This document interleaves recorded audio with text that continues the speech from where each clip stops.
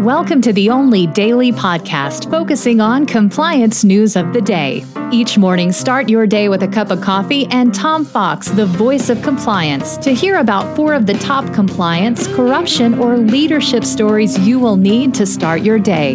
The Daily Compliance News is a production of the Compliance Podcast Network.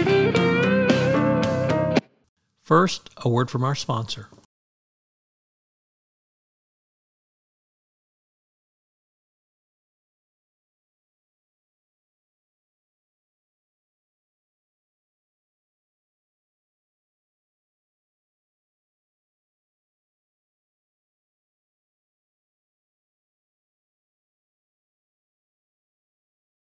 The Daily Compliance News for January 21, 2022, the Boeing reopening edition. We begin with that story as Merrick Garland has agreed to meet with Boeing crash family victims as they claim the Trump Justice Department failed to follow the legal requirement that their concerns be taken into account in the $2.5 billion settlement by Boeing with the U.S. government under the Trump administration. The families want the settlement reopened with potential criminal charges against Boeing for their conduct in the 2 737 MAX crashes. So it's going to be interesting to see what Attorney General Garland will have to say to the families.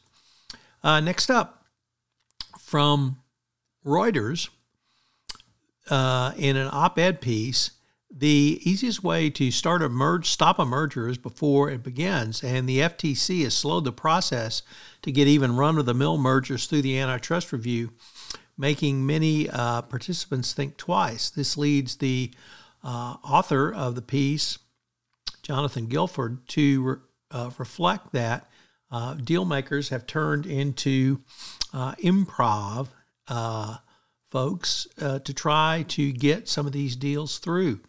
Challenges to mergers on substantive grounds might not hold up if the parties take the agencies to court, where judges may take a narrow view, but that may not be the point, as potential buyers and sellers might shy away at all.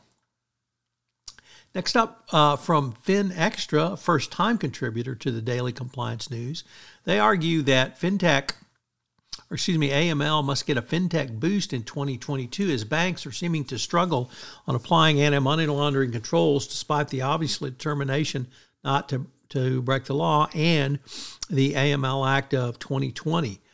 Given the body of existing and upcoming laws on AML, banks should not miss fraudulent behavior or terrorist financing because of their lack of tech solutions. And the article believes that indeed tech solutions would be the way for banks to go. And I think that's the consensus in the compliance community as well. Our final story comes to us from Bloomberg as the SEC rejected the Bitcoin ETF plan from Skybridge Capital, which of course is run by the Mucci himself, Anthony Scaramucci. The SEC rejected the proposal, finding that it was short of standards to prevent fraud and misrepresentation, and fell short in a number of other areas. The article notes the agency has yet to approve a Bitcoin EFT going forward.